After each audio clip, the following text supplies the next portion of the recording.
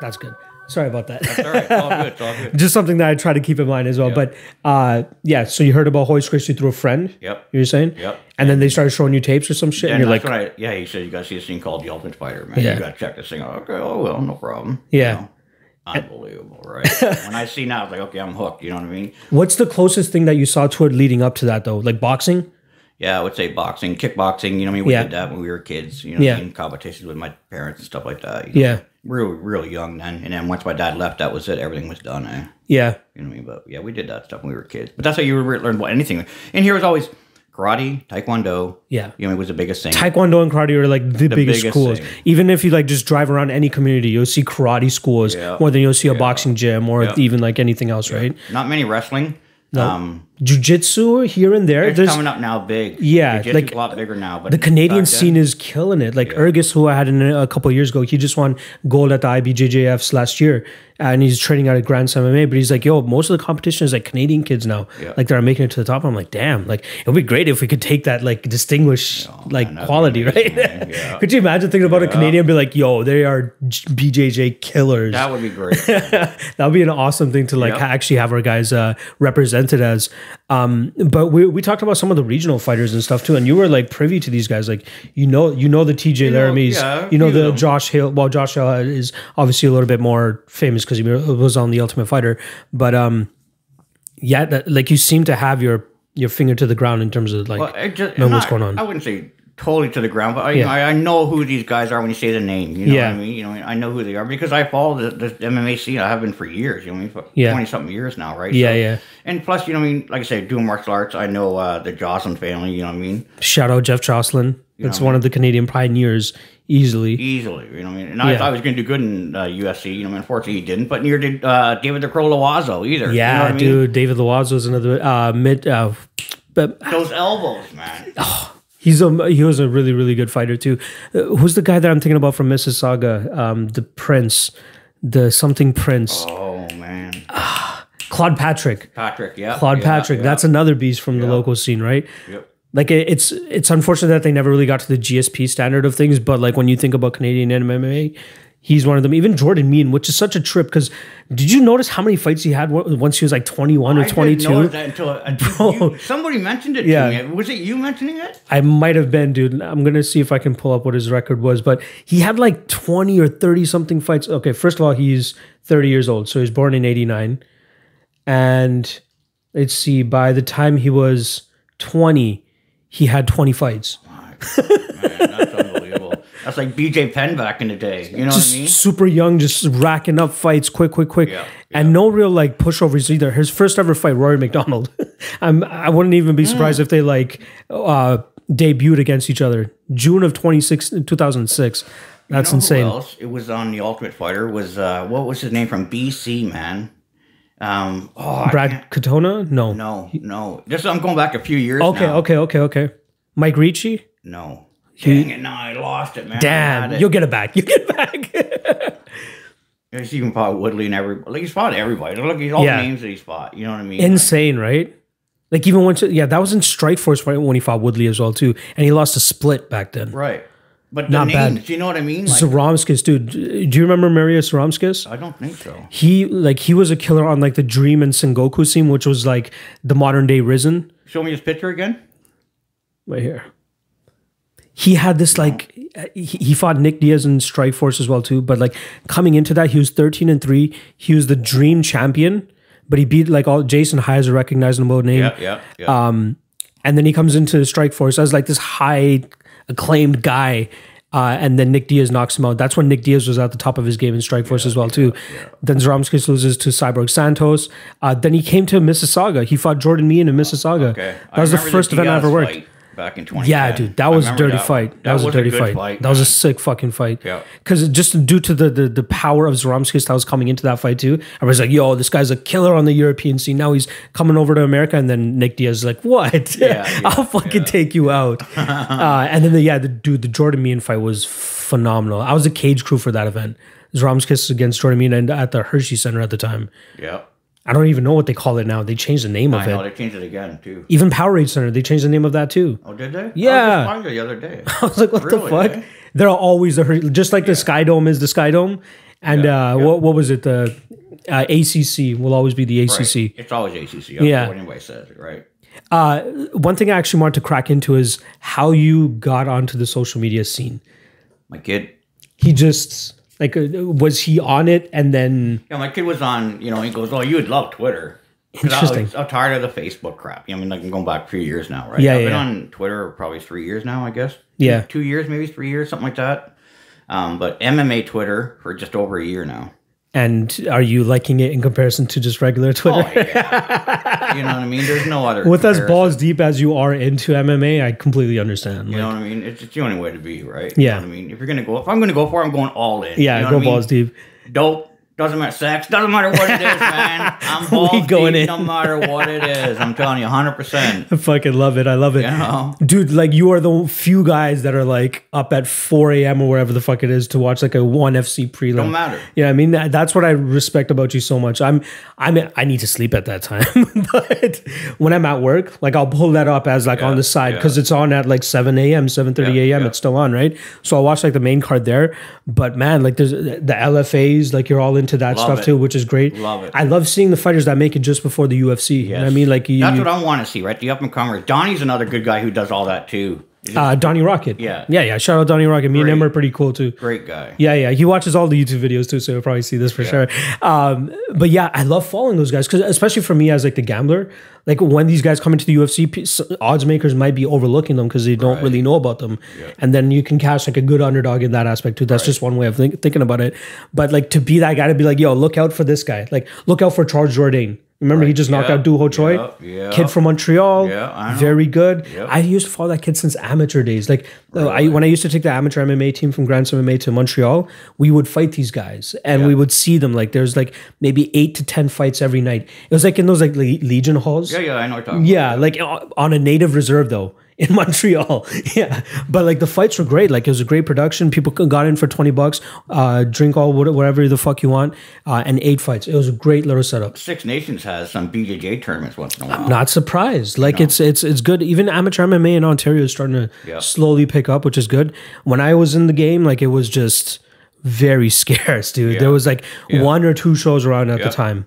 But BTC and PFC, they're doing great things too. So I'm very excited that we have talent that we can actually see at home do the shit. TJ Laramise, the Tony Laramise, my guy Ergis Segeta as well. This is a guy, I'm telling you, go back and watch his interview that I had with him too. But 4-0 pro, 7-0 amateurs, so 11-0 overall, plus just won a BJJ tournament. Are we talking about here, Laramie? Ergis Segeta. This is a kid that I have at my gym there. Yeah. He took all of last year off strictly to do jiu-jitsu, won the tournament, then came back. Now he was supposed to fight actually at the PFC event last weekend, but it got a cut and had to like pull out. It was pretty bad, but he wants to stay active. Like, he has that Kamaru Usman type of style, that Colby Covington style, where it's just forward pressure at all times, take you down, high school wrestling background, like very, very good. And he has that Albanian strength. Like, he was born in Albania and came over here when he was like 2 or 3 years old. So he has like that immigrant strength is what he was calling it, right? I got you. That's a kid to look out for. He fought for TKO a couple times as well.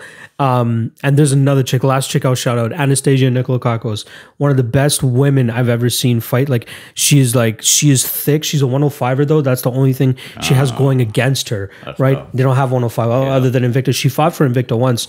She Khabib'd this chick. No. It was bad, dude. If I show you the girl's picture afterwards, you're gonna be like, holy fuck. Like, she fucked her up. But she's just tank little Greek chick that, like, her jiu-jitsu was on point. Her striking's getting there too. Her confidence is definitely getting there. And now she's going out there wrecking these chicks. I think she's like 3-0 now, 4-0 as well. Right, yeah. Nobody wants to fuck with her. See, when I was a kid, all you had was striking. Yeah. You had karate, kickboxing, or taekwondo. That's what you had. Nobody really gave a fuck about jiu-jitsu. No. I'm sure you can remember the aspect or that point in time where it really started to pick up. Where we start to see those jiu-jitsu schools actually start to come in. I start putting my kids in it, right? That's the best thing. When I have kids, that's the first thing I'm going to put them into. Yeah, I put jiu-jitsu right away. My kids. That's why I knew about the tournaments happening at Six Nations, because their coach was in it, right? Okay, nice. I give my kids private lessons because I think it's better than just doing the whole class thing. The whole class. I think it's a good thing to get a little bit of both. Well, that's what I do. For sure. Mondays was the class, Wednesdays private, Thursday was class. Oh, perfect. Friday was class, something like that. But, that way you get the one-on-one in terms of the actual learning the techniques, but then you get to go out there and like try it out. Well, not like that the coach can help you. Yeah. one-on-one, and not trying to embarrass you in front of the whole class. You know, Yeah, hey, yeah, this is yeah. what you're doing wrong. You know, do this, right? Yeah. But my boys, they're like a mama's boy. You know, Yeah. they're not like me at all. My daughter's the rebel in the family. Oh, really? Oh, yeah. She's the one stealing the car and everything. Ah, you know, she's the one taking after you. Oh, yeah. But the boys are in the jiu-jitsu. Is that what But they want? they're not doing it anymore. They're not doing but as much anymore? no. How long would you say they did it for? My youngest one did the longest, probably about 4 years. Nice. Okay. He must have gotten like to like a Oh, he was like purple orange, beltish. orange stripe or something like that. Yeah, or, yeah. You know what I mean? Okay. That's not Yeah, too he was bad. pretty good. Yeah. You know what I mean? I'm going to definitely put as like maybe 3 or 4 years old, jiu-jitsu. That's fucking just gives you, even gymnastics is good for that stuff in terms of being like bendy and flexible and all that type of stuff. One thing a lot of too, man. One thing a lot of the fighters that have been in here have told me is like yoga is one of the big things that they try to implement to like help them with their dexterity and all that stuff. Like it helps me recover. I'm surprised at how many fighters actually admitted to that though. Like remember like 10 years ago, nobody would say fucking do yoga. What the fuck? There's too much machismo at that time now, right? But people are like GSP breaks the barriers. I'm gonna go do fucking gymnastics. And I'm gonna, try to train that way. I'm gonna try to train a little bit smarter than everybody who's just going in there 2 times a week, go sparring, get more CTE essentially. You know what I mean? Like that's the main thing. That's why I want my kids to go into jiu-jitsu. That's like the break a bone, go ahead, we can regrow it. You know what I mean? It's all good. But the when it comes to the boxing and like the brain injury that could come with it, you gotta. I'll tell you, it's good that we got the technology we do today. Fuck yeah. You know what I mean? Oh because yeah. If we didn't have it, you know what I mean? We would have had like way more deaths. Like I don't even know if there's been deaths due to weight cutting. That's about it. Not from actual fight. You know what I mean? Like I'm pretty certain we can still say that and be 100% truthful about it. Boxing, we know it's the complete opposite. We know what's happening, but that's boxing is a different thing too, man. That's nonstop headshots. You know. Do you remember as many? Like I'd say in the last year or so, there was a lot of deaths in boxing. Yeah, there was a few. Do you recall like back in the day, like when you were first starting to watch it, that as much? I remember though, we didn't have the social media you have today. Oh, so you probably wouldn't have even heard, right? Right. Until you read it in the paper or something to see it on the news. If the news happened to cover it. That's so true. You know what I mean? Remember, we're in Canada, right? We're not seeing much of the boxing back then as they gave it in the States. Now, living on a border town right now, I pick up only American stations. Oh, that's not bad. Because, I don't pay for fuck all. Of course. I buy He does, everybody. He does. He does. Everything. Everything. Biggest supporter over here. Fuck. No, I get it. I was on the cusp of the smartphone era. So like I'm just about to turn 30 this or 29 this year, but I was right on the cusp in terms of when the smartphones came into existence because I remember having to wait for like 8 o'clock for something to come on TV. I remember when the internet came into existence. Okay, come on. Yeah. You obviously got that on me, but I just mean even that change though, and the smartphones seem to have changed everything way more than even computers did, in my opinion, just because of how easy everything is now, right? Whatever you need, it's right here. Your life is there. Your life is there, exactly. You lose that, you feel probably worse than if you had to lost your wallet. Or your clothes. I'd walk around naked before I'd walk around without my fucking phone. Come on now. I need to stay in touch with the world. No, I completely get that, dude. Like, it's insane though, right? Like that it actually has that type of impact on people. But it's brought like me and you together. Yeah, I mean, it's brought me and the other fighters together, our other guests that I've had. Like, I don't know how many people from MMA Twitter you've actually met, but every time I meet somebody, like, you're the first person I've ever met off of MMA Twitter. Really? I got three like in person. Yeah. That's good. Like, it's good that people are actually willing to go out there rather than just... Well, that's why I say anytime I can't cross the border. Yeah. For some reason. Come to Canada, mother. It's better in Canada anyway. You don't like me. It's better in Canada. Fucking casual. Bad guy over there, apparently. But still, it's great. Like somebody commented on the video that you put up. Like, how many people live in fucking Toronto? Right, yeah. I'm blessed to be in the vicinity of people that are able to make the trek out here, right? Yeah. You're coming from fucking Fort Erie, but you got your job that has you all over the place too, right? Even like the fighters, the Laramie boys, right? They're down in Windsor, but his brother fought that past weekend, so I managed to get the schedule to line up where he could actually come in. Little tanks, those boys are. I know, dude. I was standing beside him. I'm like, yo, I'm kind of bigger than this guy, but he's just fucking stocky as fuck. Even his brother, 125er, fucking shredded to shit. Yeah. He just had a really good performance on one of the titles. He's 5-2 now. Oh, he did. He's going to be coming. Great hopefully. Guys, man. I love the kids. Guys. Like great guys. I'd say he admitted it himself though. When they were first bursting onto the scene, they seemed to have a little bit too much of an ego, and they were like trying to. But he was he was fully admitted to it, and he goes, "Yo, he had a loss in his fourth fight." He goes, "I think that kind of humbled me." He lost a really shit split decision. He should have won it easily. So I watched the fight, and then after that, he gets knocked out by somebody. And then he comes back, he goes, "Yo, I could be in the UFC. I could have been in the UFC right now, but I wasn't ready. But I'm glad I got those losses. Now he has on a 3-fight winning streak. He beat Charles Jourdain, who's already in the UFC, so that's a name under his belt." He's on the cusp of getting into the UFC too, and it's going to be like, look, another Ontario guy. You know what I mean? Yeah, I got you. We need to get it up there. Like, who's the biggest one that you can remember that we had? GSP, obviously. That's but after that, what's the drop off? Oh yeah, it's massive. Right? Rory. But he still didn't achieve like the highest accomplishments in the sport, is what I'm trying to say. Oh, you want accomplishments, right? Like, whose other champ is Carlos Newton was a champion? Carlos Newton was a champ. I didn't think lost to Matt. Who's it, Hughes? Oh yeah, that one. Matt was out before they hit the ground. That one was crazy. And that one was crazy. Afterwards, anyway, so it doesn't matter, right? But still, we should have got the W that night. Right. You know what I mean? But it's all. Yeah, he was one. But who else? Nobody else, really. Right? Like there are the Claude Patricks. There are didn't Egypt rep Canada for a bit too? Yeah, so here's another one. But again, like to say to meet the pinnacle, GSP, and really you're dropping off after that's that. That's it. Man. Like we never had a heavyweight. No. Tanner Boser we have right now, but like Boser we have right now. That's about it. Right? Yeah, light heavyweight. Remember we had Ryan Jimmo.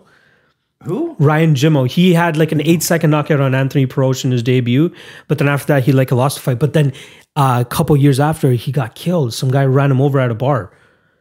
But he was like, he had an 8-second KO in Calgary. That was his debut. Very like he had maybe 3 fights in the UFC, but he was. That name. But then, again, like that's how it drops off. It's the weed. It was like UFC 140ish, running around like way back then, right? It was way back. Man, I'd say since 2009, I don't think I've missed a card.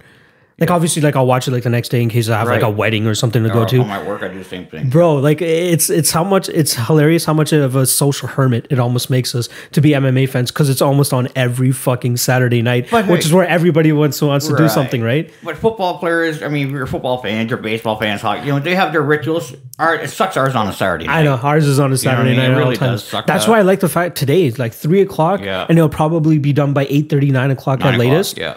We still have an evening to possibly do something, right? Yep. Where I remember I went to California. House. Corona time. Yeah, exactly. Sanitize the fuck out of everything. Get those masks on and all that shit. I went to Lesnar versus Velasquez in Anaheim, LA. That was my first time on the West Coast. That was my first time on the West Coast ever. And the fights were done by like 8:30, 9:00. Yeah. I was like, dude, we still have the evening. What the fuck do we do? Because we're used to like finishing up and like everybody's burning out and it was like, all right, just gonna go home now. Yeah. But no, it was like, do we go to a club? Do we go to a bar? What the fuck do we do? Abu Dhabi card, it was early in the morning or I love that shit too. I love one championship, same thing, nice and early. Oh, you know? A little too early, 4 a.m. It's a little, but I don't mind it. But I love like when they go to the Philippines. I think Frankie Edgar versus Uriah Faber was at like 8 a.m. Right. Yeah. 7 a.m. or something. I'm like, I'm in. Breakfast and blood, you gotta love it, right? Exactly. I put a breakfast and blunts, but I can't remember the last time I smoked a blunt though. Did you smoke? I blunts? do if I'm with people. Right now, I won't. Of course. We're not going to share a joint. It's not communal. Right? Yeah. But I will if I'm with a group. But by myself, I'm just going to smoke. I don't get it. They're not skinny. You know what I mean? They're They're fatties, right? But still, I don't like the wrap. Like it's a little bit too harsh. I don't know if you've ever been a cigarette smoker or anything like that. I used to smoke cigarettes, and that's off that. Yeah. Are you 100% off that now? Oh, perfect. Good job. I know it's hard to do. My brother's hooked on them right now. He can't even get off those. But that's what I feel when I smoke the blunt, right? Like it's a little bit too harsh. Yeah. Oh, I don't know if that makes me a bitch, but fuck you guys. No, it is harsh. But it is also like a communal ceremonial thing as well too, right? Like if it's a big thing, like I remember like before me and my boys went to go watch like the last Avengers movie, we smoked a giant blunt and then went into the theater. But it's like a ceremonious type of thing, right? Like rather than let's just fucking smoke this. It's like me and my boys, you could do around with a big hookah pipe, right? You put fucking, like maybe an eighth in there, have 4 or 5 hoses on her, and just start going on it. That's not bad. I remember doing that. It's been a while since I've fucking hit the hookah like that. I like the pens, the oil pens. Do you fuck with those? I do, but the place I get them from, and I'm not getting a shout out because too many of you fuckers buying my shit, man. There's no fucking supply left for him. They're sold out all the time now. Oh my god, that's so crazy. Cheap, eh? Okay. But I'll give you something. Give me the plug. Yeah. Give me the plug. It's for the premium members. Yeah. There you go. But yeah, like I like the discreetness of it. Like if I'm going to wherever the fuck I'm going and don't want to be known that I'm that fucked up. Yeah. Just hit that because it doesn't stink or anything like that, right? Yeah. That's just me and my own paranoia. No, I do the same thing. Yeah. Like if you want to be a little bit more discreet, then just come in as the guy that's just danking. Well, I do that too. At all times? At all times? It don't matter where I go. I don't give a fuck. There are certain places that I have to do that to myself. Right. Yeah, but otherwise, But everybody knows me. Of course. And they know that. Knows of course. I'm always burning. And if you don't like it, that's sorry about your luck. No, of course. I completely understand that. Right? Exactly. Keep walking, don't like the smell? It's cool. Yeah. I know what stinks. My family hates the smell. I do not smoke in the house at all. No. At all. That's something I'll never do either. Never. Don't ever do it. It's not worth it. I don't care what anybody says. No way would I do it. Yeah, don't be that lazy. Get outside. It's good, man. You need the fresh air, right? Exactly. So I think the worst thing I ever did was when I lived in college at the college fucking school. Yeah. We would hit the bong in the basement and just like blow it out the window. I'm like, it still stinks down here. Man, we used to fucking smoke crack in the house with. Oh my god! What I mean? Oh yeah, with no fucks. God damn. I'm in a little room like this, man. Yeah. Do tattoos during the day. I can order the crack, smoking crack all night long. Fuck. That's some mad experiences, dude. Oh yeah. It's like I live life to the fullest. Yeah. Man. You know what I mean? It's too short to fucking be pissed off with shit. You know. Yeah. You seem to have a great gig too that allows you to like really enjoy it to an extent, right? Yeah. Like there are some people that have to be strapped down to do like other fucking jobs, and like, but it's worked out perfectly in terms of you get to enjoy your fights whenever the fuck you want. You get to just burn whenever the fuck you want. Like it's great to be at that point in life too. No, I don't burn when I'm working. You know what I mean? Yeah. You know, of course. I absolutely don't do that. It's not what I'm trying to imply. Right. Yeah. But you know what I mean? I absolutely when I'm off work, I'm off work. And just checked out. Always 420 then. Right? I love it. I love it. I don't really want to talk too much about the fights that we're going to be watching shortly, just because this is obviously going to not matter at the time. But I do want to get a quick prediction off of you in terms of the main event. Do you give predictions? I'm not sure if this is your thing. Sure, I can. I already put my picks out, anyways. Okay, I'm pretty sure I put one online. Main event. Just give me the main event. Who you think is going to win and how? Submission, it's tough, man. It's a close fight. It's fucking tough. It's a close fucking especially fight. In Brazil. The thing I think though is because of the Brazilians not being inside the building. It's gonna. That's help. Gonna have it's gonna help impact. Kevin. It's gonna help Kevin, in my opinion. You know what I mean? I was picking Oliveira the whole time until they said it's gonna be an empty arena.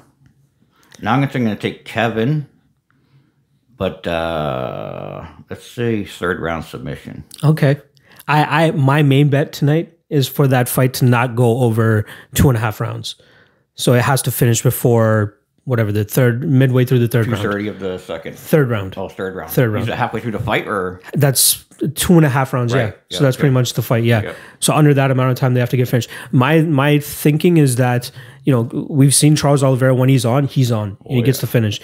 But if he's on and isn't able to get to finish, Kevin Lee could break him. We've seen Oliveira break in the past, and that's where Kevin Lee's going to get the finish. Oliveira will break. He's kind of like if you pressure him enough, he will break. He will break. Yeah, exactly. But so will Kevin. Kevin will as well. So I don't know if Kevin will be able to withstand that storm from Oliveira beginning, right? Yo, when he finished David Tamor, that was probably one of the craziest finishes I've seen from Charles Oliveira, where he outstruck the striker. Yep. You know what I mean? I think this is really his time. Like, dude, he's been in the UFC for a long time. Like, a long time, but he's just been getting experience this entire time. Look at the names, man. Dude, since August of 2010, he made his UFC debut. Armbar over Darren Elkins to start. Rear naked choke over Efrain Escudero. Then he lost to veterans. Nick Lentz. Yeah, Nick Lentz, dude. Exactly. Legend. But that's 3 tough fights from there, and he's super young in his career. Loses to Jim Miller, loses to Donald Cerrone, comes back, beats Eric Wisely in the reverse calf slicer. First time we've ever seen that in the UFC. First time we've ever seen that. That was good. Jonathan Brookins, Anaconda choke, and Brookins was on the up and up at that point too. Then loses to 2 vets in Cub Swanson, Frank Edgar. Comes back and dusts Andy Ogle, Hatsu Hioki, Jeremy Stevens, gets that Nick Lentz drawback as well too, or no contest, wherever the fuck it was. Loses to Max Holloway in Saskatoon. That was weird. Do you remember that fight at all? I don't remember the Saskatoon card. I don't know where I was. So Max Holloway hits him with a punch or something, and it looks like something happens with his neck, and he starts like just shelling up immediately. It was either a stinger or whatever the fuck it was, and it stopped the fight. That's why it says TKO neck injury. Only a minute and 40 seconds into the fight. That was the main event too. I have to go back and watch that one. I don't remember that. I don't know where I was. Yeah, it was a weird one though. Like it was just a really weird thing that happened to him. So that was his loss. Comes back, beats Miles Jury, Anthony Pettis, Ricardo Lamas, very tough guys. Beats Will Brooks, loses to Paul Felder in a fight that he broke in my opinion. And then now he's on a crazy 6-fight winning streak. Guida, Yagos, Jim Miller, David Tamor, his most impressive one. Lentz again. Poor Lentz. Poor Lentz. Guy. Dude, the first couple times they fought, though, they won fight of the night. So they're like, of course we'll fight each other again if we can get fight of the night again. Yeah. And then Merckx, Jared Gordon, in his last fucking fight. Dude, that was beautiful, man. That was an insane performance. He's really coming into his own. I think his confidence level is next level too. Agreed. I think as an underdog, he has a little bit of a shot. But yeah, I'm going with Charles Oliveira by second round sub. I think he's going to catch Kevin Lee in some sort of choke when Kevin Lee's going to try to get him on the ground. Could anything happen? Yeah. Anything I was could going happen. the same way, right? Until they said nobody's in the arena. I'm like, I don't know. I think TriStar is really, really good for Kevin, man. I do. I'm one of those like as long as he gets his attitude right. Yeah, that's the main thing for him, in my opinion, is his mental. Right. I think that I'm not a big believer in when guys change gyms that they're going to have the best performance, or they're going to come out and beat a better self of them. Like an example, even on this card itself, Fernanda Marcos, she went over there for a couple of fights and it didn't really work out for her. Yeah. So it's a very picky, choosy type of thing, right? Absolutely. Remember his coach died, Robert Fallis? Yeah. So I think that really fucked with him. So I will give him some slack in terms of that. And he didn't really have a proper training camp. Like that was going into the Tony Ferguson fight, if I'm not mistaken. Yeah. Interim title fight, big fight, especially after that unfortunate Vegas thing that happened as well too. That was the same weekend. I forgot about that too. Yeah, he lost there, but I guess the Faraz Zahabi thing should work well for him. But I'm not totally sold on it. Get into his head. Yes, that's mentally, right? Mentally he should know he should beat him. But another thing now is the missed weight too, right? Yeah. How much is that really going to fuck with him? I don't think that's going to fuck with him, honestly. Yeah. You know what I mean? We'll see. He has missed weight in the past, and then I think that was the Ferguson fight. He's got to do something, man. Because this missing weight ain't good. Oh yeah, no, he missed weight against Barboza and then beat him. Right, yep. Yeah, that's not a good look. Iaquinta calling him his son, eh? Isn't that funny? I love Iaquinta's Twitter work, dude. Oh yeah, it's great. So funny. He just needs to get back fighting, man. I know. Last time he fought? He lost to Dave Hooker or Dan Hooker. What am I saying, Dave Hooker? I think he has something lined up. No. Let's see. Does he have something lined up? I feel like he does. I must have missed that one then. Oh, no, they don't have anything lined up yet. Yeah, because I razz him all the time. You know?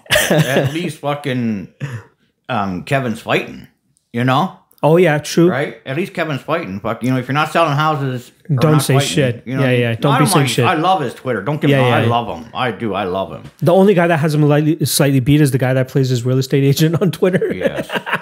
That guy is hilarious. And the fact that he dukes some people into thinking that it's actually him. And Al's completely cool with it too. I think Al was already giving him a shout out and shit. That was great. Dude, the Edwards and Woodley fight is getting so much more interesting to me, strictly due to the fact this whole coronavirus thing going on. And London just said that they're going to, or England, or I should say whatever the fuck, the UK, they might be going on banning these large gatherings. I'll say it. I said on Twitter already, this will be our last UFC event we're going to see for a while. That's my opinion. Interesting. I think they'll be able to pull it off. Because did you see the extent that they're going to it for even this one? They're wrapping the fighters at the hotel, then sending them to the arena to warm up for an hour, then go fight, and then come back. So they're going to have fighters rotating in and out of the arena so they keep the crowding to a minimal. That's interesting. It's interesting how it's going to play out in fighters' psychologicals, right? Like some people are, they want that routine. I want my routine, and that's it, right? Exactly. GSP would have been bad for this. Probably not. GSP loves his routine. Yeah. I mean? That's so true. That's a good point. This would not be good for GSP. That's something that fighters are going to have to think about in this. But for this London card, I could see them doing something similar because a couple of the fighters are already out there, if I'm not mistaken. I think Tyron Woodley's already out there. Yeah, Woodley's out there. Ashley Evans Smith is already out there. I'm not sure about the other fighters. But luckily for them also, I don't know, dude. Because a lot of these are European-based fighters, and that's where the epicenter of this thing is too, right? Right. So they got to be very careful about that.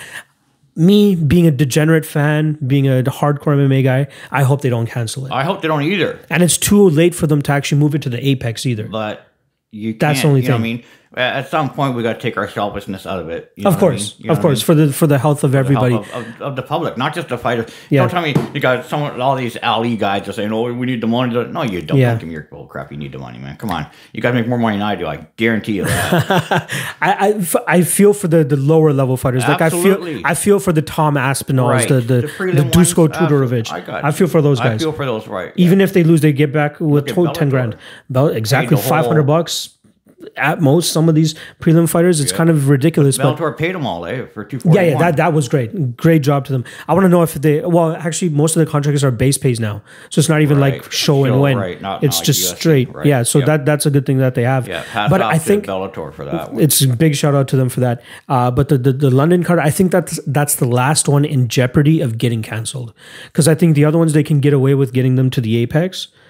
But we'll have to see the fallout of, like, I think the first one happening at the Apex is going to be Ngannou and Rosenstrike. That's it. For me, because what I'm worried about is that the travel is still quite extensive right now. Exactly, and that's the thing. But it's also going to be there won't be as many people traveling now either. Right. That's you another see all thing. the planes are empty. Exactly. You know, So like, that's a slight advantage to saying, okay, we can still get these fighters here safely. Like, they're not in big clumps of people, right? the UFC, they got enough money, they can fucking private jet everybody anywhere they want. Exactly. If they want that money. Exactly, it's totally true. I think we have to see what happens with the fallout of Ngannou and Rosenstrike, because if somebody catches it at that event that was, tied to that event, whether it's a fighter, whether it's a coach, Yeah. whether it's a UFC staff, then they'll decide going for, okay, you know what, it is too much of a risk. Fuck it, we're going to cancel and postpone until we can actually get to a safe time, whether it's May, whether it's June, whatever the fuck it is. Yeah. I'm so bummed because I was this close to going to Khabib Ferguson, and it doesn't look like it's going to happen. Yeah. New York just reported their first death. Oh, did off they? of coronavirus. I think my daughter mentioned something to me about that just recently. Literally, today, like I think this morning, Yeah, I think today she told me that, yeah. So, it's only going to get more strict and stringent. Right. We need to start closing. They're going to start closing borders. You know they are. For sure. They have to, right? Did you see what they're doing in China? They're like literally, everybody's in quarantine, whatever. Yeah. And they're literally like scrubbing down the streets. Yep. They're scrubbing down every public down spot. The streets. Yeah. Make sure everybody stays inside.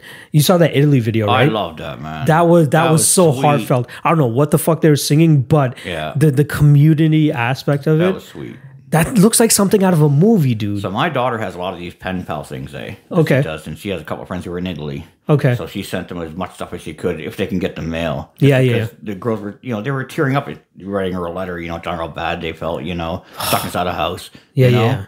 We make jokes of it here because we're still. I know. Canada's we're really, really well off right now compared to the rest of the world. Yes. Yeah, it's so true.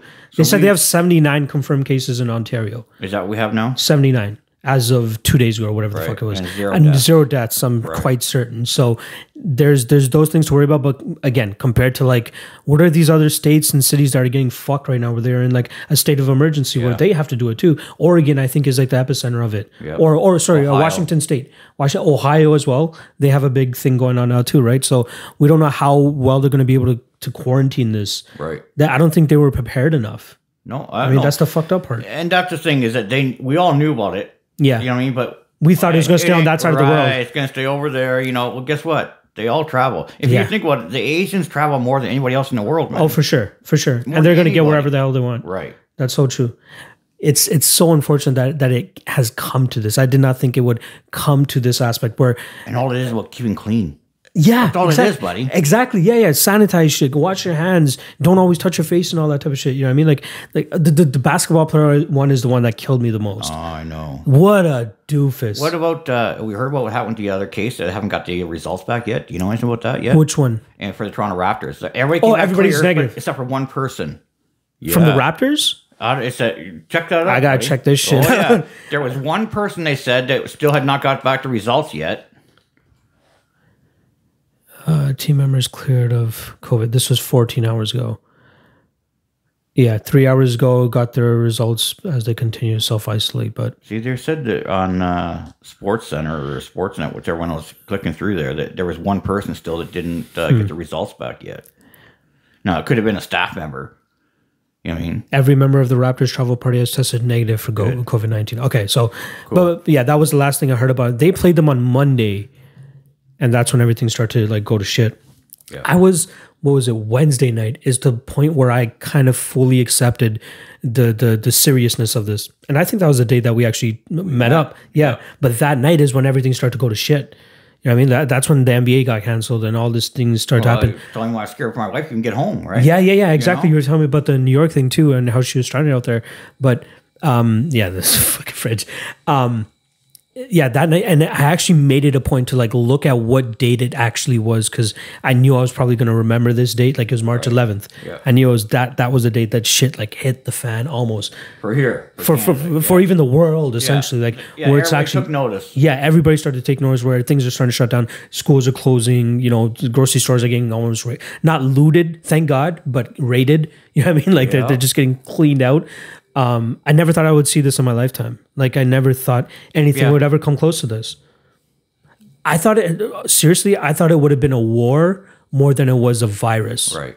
Like that's kind of what I. But if you look at all these people who predict all this stuff, that's what they say. It's always going to be a virus. A virus, right? yeah. You know what I mean? It's the easiest thing to spread. One of the first Joe Rogan specials that he ever put out, there's one scene at the beginning before he starts where he's in a car talking about what humans are to the earth. And he goes, we are just bacteria on this earth. If you look on it, if you look at the world from the outside, we're just this brown thing taking away all the green things and just hacking away at we're just bacteria. One day it's just going to change us and like, or fuck us over. Right. And this might be the thing. Like the sad part to me is we'll never find out what actually happened and as to how this originated. Like we have the bro science out there where people are like they're eating bat soup, you know what I mean? Or it was a nuclear weapon that they were developing or something that went wrong. There's conspiracy theorists are going to put whatever they want out there, right? You know what I mean? It's bullshit. My boy Jesse Arnett. He's a West Coast fighter. Fought for TKO. Is the champion a couple times. Sounds familiar. He is like the Eddie Bravo of Canadian MMA. Yeah?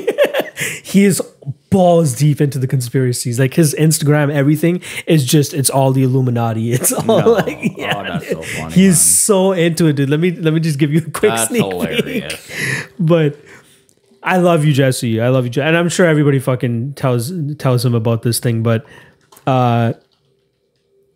he like the thing that came out with Tony, who's the guy that has COVID, the movie star.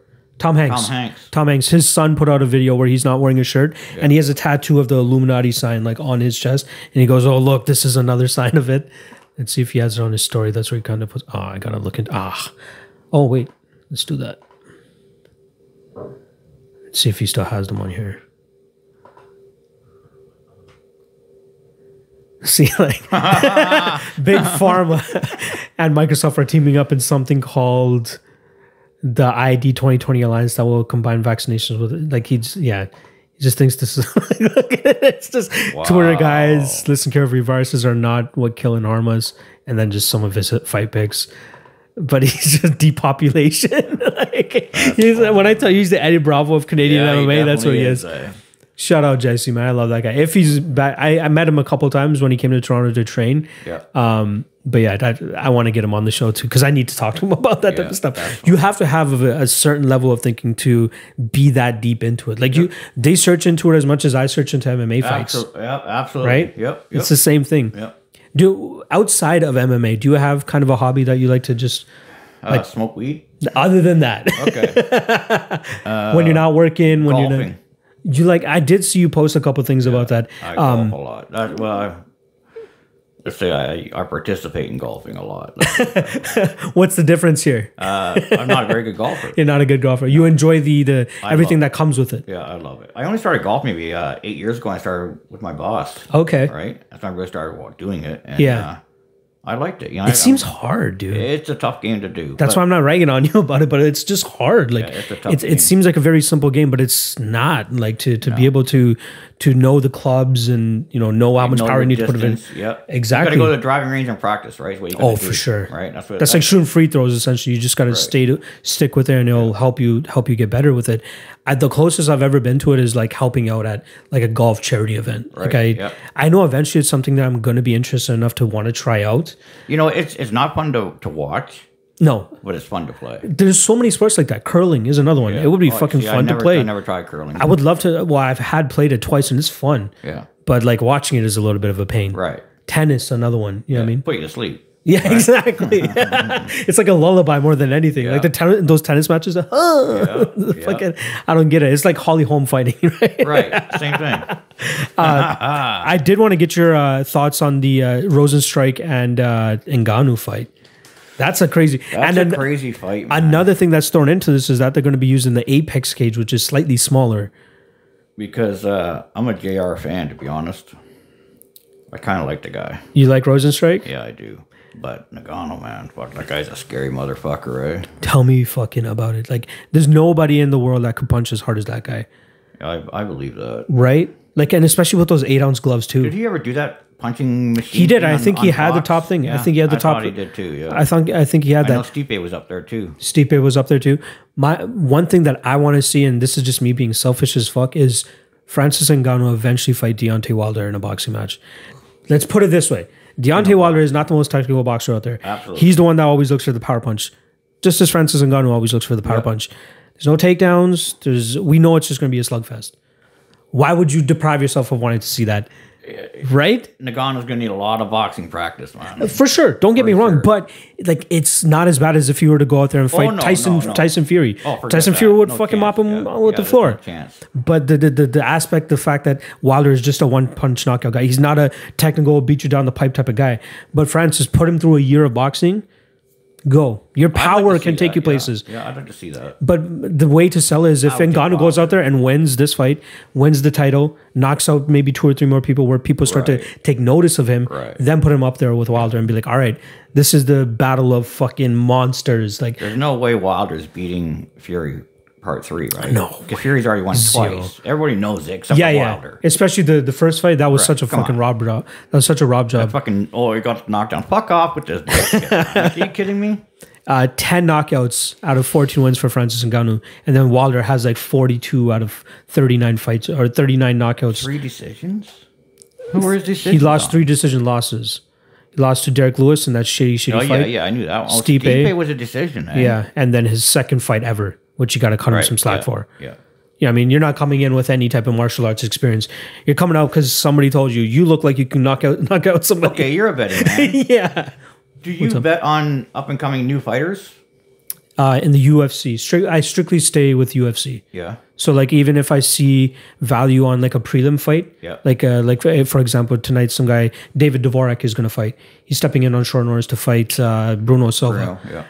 He is the slight David Dvorak is a slight underdog, and I think he has some value there because I like his style. Like, he has good striking, decent enough jiu-jitsu to hold up with Silva, but I don't like betting debuting fighters. I need them to see them at least once in the UFC because I've been bit in the ass so many times with debuting fighters who should go out there and win for sure. But the nerves, man. I think it adds something to it. So something that I've added to my strategy for this year is don't bet debuting fighters. Right. I did it last weekend or the weekend before, Jamal Emmers against Giga Chikadze.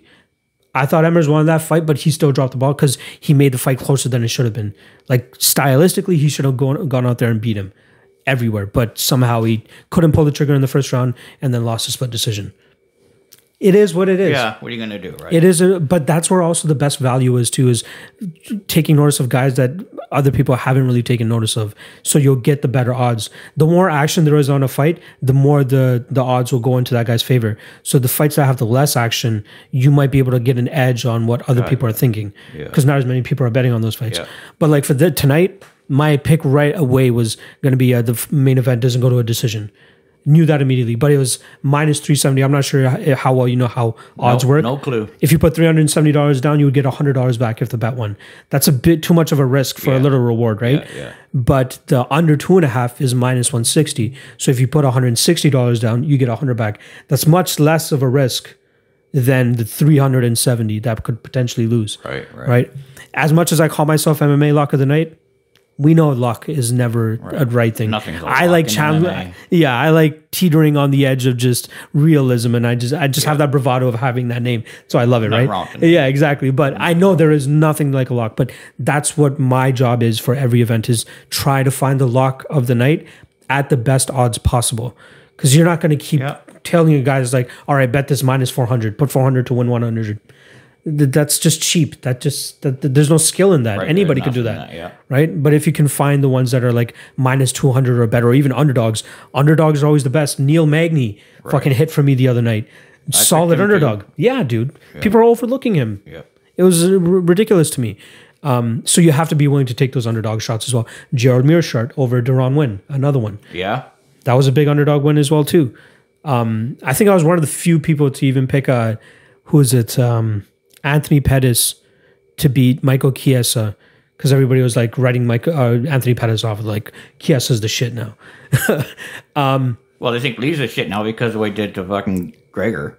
That's true. Come on, man. Gee. Once. Gregor was my lock of the night play that night too, though. I said I picked Lee that night, but still, Yeah. it doesn't matter. Yeah, but yeah. you know what I mean? Like, come on.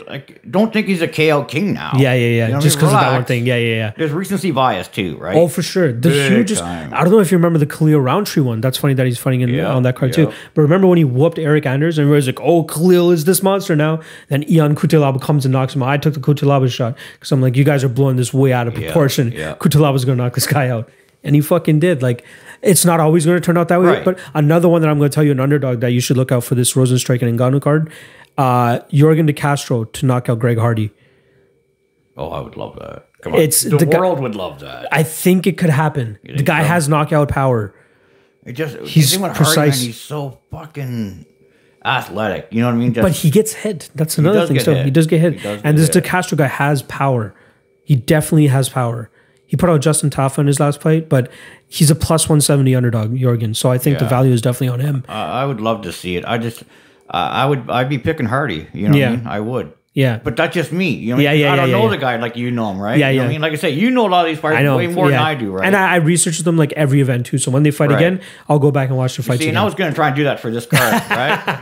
We didn't need to really And then break we it got down to that Corona extent. time, you know what I mean? No, that's fine. This is supposed to be more of like a casual, let's talk about the fights or let's just I fucking love shoot the this. shit Yeah, type of thing. yeah, it's easy. That's why I like the free flowing aspect of it. I don't like some of these podcasts where they have to stick to a guideline of, I don't want that. I just want to just come in, not even have an intro. We just started talking, right? And then just fucking shoot the shit for like an hour and a half, 2 hours, whatever the fuck it is. I mean, I'm just excited that we still get fucking fights. Dude. That's what I'm most excited about for Me today. too. You know what I mean? But I'm going to be, in my opinion, I think know. they're going to cancel them. I do. I think it's going to get, You think tonight's safe though? tonight's safe. Tonight's We're safe. tonight Okay. for tonight. But Okay. after that, For no all we know right guarantees. now, that it might have gotten canceled while we're Right, we're recording this. talking, yeah. Let me check the timeline real quick. Oh, the last thing I want to see is fucking UFC Brasilia. Which is boycotting. Oh my God, man. People are crazy. I know. It doesn't look like it. Yep. Everybody's still talking about it like it's actually going to happen. So, all right, good. we're good. We're safe. I wish that, What's up? what's this one? Oh, this is just for that card. Okay, forget it. Yeah. He's just showing his picks. That's all. All right. But the ESPN needs to put their cards out sooner too. You know what I mean? Their blank sheet. You know what I mean? Oh yeah. They only do it like fight day, Yeah. which is weird as hell. Like you should be promoting it a little bit more. That's how I think. Maybe they're scared of like last minute changes, but still, like So what? it's gonna happen. How hard is it to hard just is go it out there and to- just switch it right, out? yeah, I mean- you guys get paid for this shit. You got fucking IT guys sitting right there. You Yeah, know what I mean? exactly. Come on, man. Probably with his finger up his ass or some shit. Exactly. Dude, that Ngannou and Rosenstrike card looks really, really fun though. Like even Cody Stamen against Hani Barcelos, that's a great fucking fight. Yep. Sam Alvey against Khalil Roundtree should just be hilarious. Like, That should be a fun one. yeah. Sansa was supposed to fight fucking Garbrandt, but Garbrandt pulled out. That fucking sucks. Yeah, man. Garbrandt's been out for a while, right? I'm sad for him, man. Kidney or something like that. Oh yeah, he had kidney stones. Yeah. Is that what it was? Kidney stones? Yeah. I think it was kidney stones Okay, I that pulled thought he him was out. from weight cutting or something, eh? No, however, Garbrandt pulled out of the fight due to kidney problems. I thought it was kidney stones from the last thing that I saw. I hope that's not a weight cutting issue or something, you know. It's still too far out though for it to have been that much of a concern. Because this fight's not till where's this fight? It's another month away, isn't it? Yeah, it's like April 11th, Yeah, so almost. it? March 28th. So 2 weeks out. 2 weeks out. He wouldn't have. There's no way. No way you're cutting weight 2 weeks out. Yeah, I'm not sure. It doesn't say the exact thing, but I swear I saw kidney stones on one of the articles. Okay. But yeah, he's been out for a while too, right? What was the last fight that he had? Injury, oh, man. Pedro Munoz. I cashed on Pedro Munoz as the underdog on that fight too. I remember that. Almost a year. Over a Yeah, year holy now. shit, dude. I just realized that until you pull that up. It's been over a year, man. Yeah, man. Like he was at it like continuously. Like he was fighting a lot. He wasn't that injury prone. His potential is so fucking high. That IQ though. You know what I mean? Exactly. But the thing is, even after the Pedro Munoz fight, he tweeted out saying like, "I know I fought like an idiot." Like the fact that he every time he gets hit, oh fuck yeah, exactly.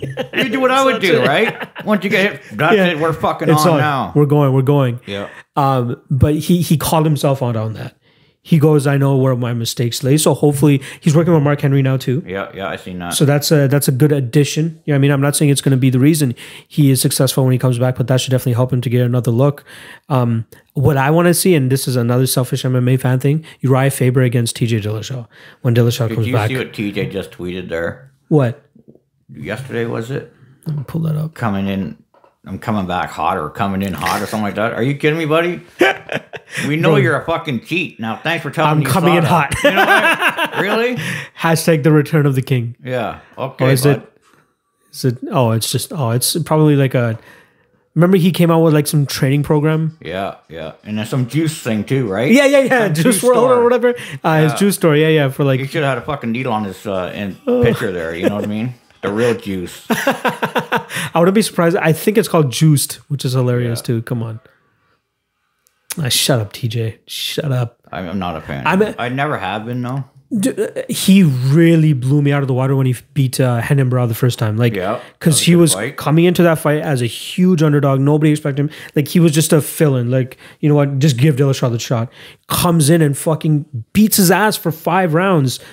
Like, one of the most masterful performances I can remember ever. Like, but he's probably all over the sauce on that one. You know what I mean? Like, he's probably on all the APOs for that fight. Absolutely. And then the second Barao fight, he goes out there and murks him again too. But his style was so aesthetically pleasing that I'm a fan of the fighter. Right. Oh, yeah. I'm not a fan of the person. Right. Yeah. When I say that, I'm just when I say I don't like someone, it's just as a person, is what I'm saying, right? As a fighter, I love them all. Of course, you got to differentiate those. Absolutely. That's what people get twisted up on. Yeah, Floyd, same shit. You know what I mean? Like you can be a fan, Floyd, but people just keep giving him slack. You know what I mean?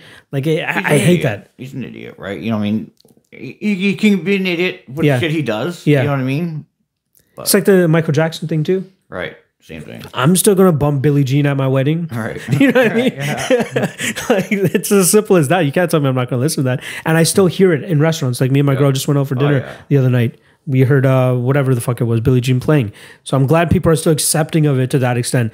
But like Bill Cosby, you know what I mean? Nobody's gonna put any of his shit out anymore. It's over. Yeah. You know, you don't deserve anything. But again, he doesn't have anything that people listen to or watch on a regular basis. Like, how many people do you really know was going back into the tapes and watching Bill Cosby stand up from the 80s or some shit? Nobody does that. Even when Bill Cosby, before he got accused of all this shit, who did that? Right. Nobody did that. Yeah. Right? Maybe, what was that show that he was on? The Brady Bunch? No, Bill Cosby show. The Bill Cosby. What am I talking about? Brady Bunch? Brady Bunch. That's way back. I don't know why that's the one that came to me. Yeah, the Bill Cosby show, obviously.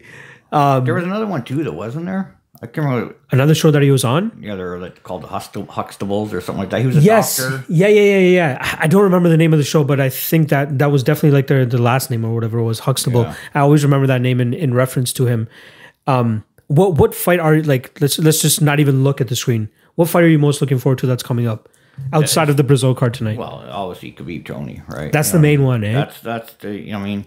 Can you remember anything that comes close to that, dude? Like in terms of 13-0 and then an undefeated. For the undefeated, no. Like 28-0 for Khabib, 13 straight wins for Tony Ferguson in the same division. And they haven't fought. I can see Tony cutting Khabib. That's the thing that we did. When's the last time you've seen Khabib cut? Never. I don't know what his skin's made out of, but Tony Ferguson's going to figure out a way to get through it. He's so good at taking punches, eh? Yeah. You know. He doesn't show damage. He's like Paul Felder, unfortunately, right? Yeah. Like he comes out there probdually beating Hooker, but looks like he got beat the fuck out of. But if you watch the fight back, he didn't get beat that bad. Again, I can't wait to see that one again. But dude, Ferguson and Khabib, like, I'm going to take a small underdog shot on Tony Ferguson. Yeah, I would too. I think people are taking, like, he's a 2-1 dog. I'm taking Khabib, obviously. I'm a Khabib not hugger. You know what I mean? Yeah. Okay. That's fine. You know what I mean? But until somebody beats them, you know what I mean? How you know what I mean? That's true. I just don't see anybody at 55 beating him. I'm sorry, I don't. Not even, GSP came back. He ain't beating him at 55. At 70, I think it would be interesting. 70 is a different story. But also, 55? No. I really wish like that we need to get past this Ferguson fight to see if the GSP fight is even a consideration or a possible thing that they would do. I just don't see GSP getting out of bed for it. Me either. I don't either. And do we really need to see it though? I don't want to see it. Why do we need to see it? I don't want to see it, honestly. As a fan of both guys? Right. Right? I don't. But it would be amazing to see. Yeah. But GSP's old now, man. Like, come on, give a guy a break. You know It's what to be up an old man for. It's kind of a lose-lose for Khabib in a sense too. Like if he loses to GSP. Right. But if he wins, you'd be up an old man. Exactly. That's what people are going to continuously say. Yeah. Right? So I don't see what the obviously the money is a driving factor there, which is why Khabib would want it. Yeah. So I completely understand that aspect of it. Thing too, right, man? How much for your legacy though? Again, with that mark on it. For Khabib, I'll tell you right now, it's his dad who wants it more than him. Yeah. Think about it. Every time he says, my dad wants, right? That's so true. I did not even think about that aspect of it. His dad wants it more than him. Because his dad says he's the greatest. His dad said he was the best athlete and to ever participate in UFC or... He has a good argument for it. He does. He absolutely does, Yeah. But I truly think that Ferguson is the biggest test for him strictly due to the jiu-jitsu. And I know people are going to be like, oh, that's the same argument over and over. But let's be real. Like, he is the most awkward on the ground. He fights off of the ground with his elbows, which is probably the most effective thing that you could do. That's what's going to get him. That's another thing. Dude, if you remember the Paul Felder and Edson Barboza fight, Barboza takes Felder down, and then Felder just eats him up off the ground with his... Started pouring blood off of Barboza, and Barboza got back up. Like, fuck, maybe I shouldn't have done that. That's what Ferguson is going to do to most people. Right. You know what I mean? One thing that people always put out there is like, look, Kevin Lee got full mount on Tony Ferguson. Okay, but he got out of it. I know Khabib might be a little bit harder to get out of that with Khabib. He got out of it and he won. We can do the same argument with Dustin Poirier and Khabib. What if it was Ferguson who had that guillotine on him? That would have been done. Right? So you can have both sides of the argument. Oh, yeah, absolutely. I'm totally fine with that. But I want Ferguson to win it. And I wouldn't mind them getting a rematch right away. I would love to see Tony and then win. get Khabib get it back, and then at least Ferguson gets the gold. That's what I want. I would love to see Tony win. I wouldn't pick him. No, you know what I mean? But as a Khabib nut hugger, as you say, wouldn't you love the fact of seeing Ferguson get the title and then Khabib come back in the rematch? Same way that I wanted to see Yoel beat Izzy. Oh yeah. Then Izzy can get the title back right after. Exactly. Like they're at that state where they're like, all right, immediate rematch, right, or something like that. Right. Obviously, Khabib would get the immediate rematch. There's no way you could deny that. Okay, I got a question for you. Hit me. DC Stipe, who wins? I am a DC nut hugger. Are you? Yeah, dude. It blew my mind. The first fight. Plus 240 underdog, DC. Yeah. Cash that shit. I'm like, what do you mean plus 240 DC? Who the fuck are you guys talking about? And then the rematch. I think he was a minus 140, a minus 150 favorite. Took him in that too. But pulling my hair out with his game plan of standing there with Stipe the entire time and trying to get the knockout or whatever it was. Use your wrestling, dude. You have a huge wrestling pedigree, and Stipe doesn't have the greatest takedown defense. Isn't it funny how these wrestlers don't use it? Yoel didn't use it the other night. Yoel doesn't use it ever. Like, barely ever. It's been a long time since he's used it. He relies on his power. It was, he may have taken somebody down, but they got right back up. What's his name? Whitaker. The first took him down, but Whitaker was pretty much right back up. Yep. There was I can't remember the last fight where you can say Yoel took the guy down and then stayed on top of him, because that's what's effective about the wrestling aspect of it, right? But yeah, with DC, I think he is capable of keeping Stipe down. And we saw that a little bit in the first fight too. Got him down, or no, the first round of the second fight. Yeah, he took him down and held him down. Yeah. So I think skill for skill, he's the better fighter. His chin, that's going to be a concern coming into this fight. But I like the underdog money on him. They have him as an underdog now, even though Stipe had a minute of success in that fight, which ended up being the finish, but still. I think Stipe will finish him again. You're on the Stipe train, eh? Okay. I don't know. Skill for skill, I still believe that DC is the better fighter. The only thing is that the age, the possible chin issues of DC, but otherwise, I think he washes him. I just think Stipe catches him again. You think he gets the knockout shot again? Because he adjusted so well that I fight, know, man. dude. I've never seen Stipe do that before, ever. That's that good. I've never seen DC that kind of flustered, where it was like something happening so quickly that he can't adjust. Yeah. Like when Jones beat him, Jones was beating him, right? And then Jones knocked him out or something like that, right? But this fight, it was just like, okay, how do I defend this body shot? And then boom, right to the head. Like, come on. That was one of the craziest mid-fight adjustments I've ever seen in any fight. I'll give it up to Stipe in that aspect, but I think we're going to see a different DC, a DC that goes for the takedown. It'd be good to see DC get another title before he leaves. That's the funny thing. He would win it, and then he would vacate it. Yeah, he's a great analyst, though, man. Great analyst. Yeah, he has. I love him. Oh, dude, who do you have as your top or your fight commentator? My fight commentators. Okay, I only pick in Cruz because I like how much he breaks down stuff for the fans, for the new ones, for the casuals. You know what I mean? Yeah. I know everybody hates it, but we need that, man. Yeah. We need to get these kids educated because they ain't getting educated. We're going to get all the stupid tweets all over. He's very smart, too. He's very, very smart. Super smart. Him, I got DC number 1, probably. I like Paul Felder. Dan Hooker, sorry. Dan Hardy, that's my number 1. You love Dan Hardy. I love He's your Dan guy, Hardy, eh? Man. He's a Fear the Fighter guy as well, too, if I'm not mistaken. Yeah. I love, I'd say DC is number 1 for me just because the joy and like genuine love of the sport that he brings to the commentating booth. I love him as number 1. Paul Felder for me, number 2. I really am impressed with him, and he has fun with it, but technically he's very good as well too. He knows what positions that he's breaking down and all that type of stuff. But then when he like him with the European crew, which is Dan Hardy and John Gooden, he has a blast with those guys all the time. If you ever recognize, I don't know if they're calling this card. I know actually DC's calling this card. But I'd say DC, Felder, Cruz, then Hardy. And then I've always liked Joe Rogan. Joe Rogan is, he gets so much flack out there. Yeah, he does. I get a little bit of it, but as a person, I love his podcast. Obviously, that's something I'm a big fan of. I'll tell you, someone put me too. I don't follow many fighters.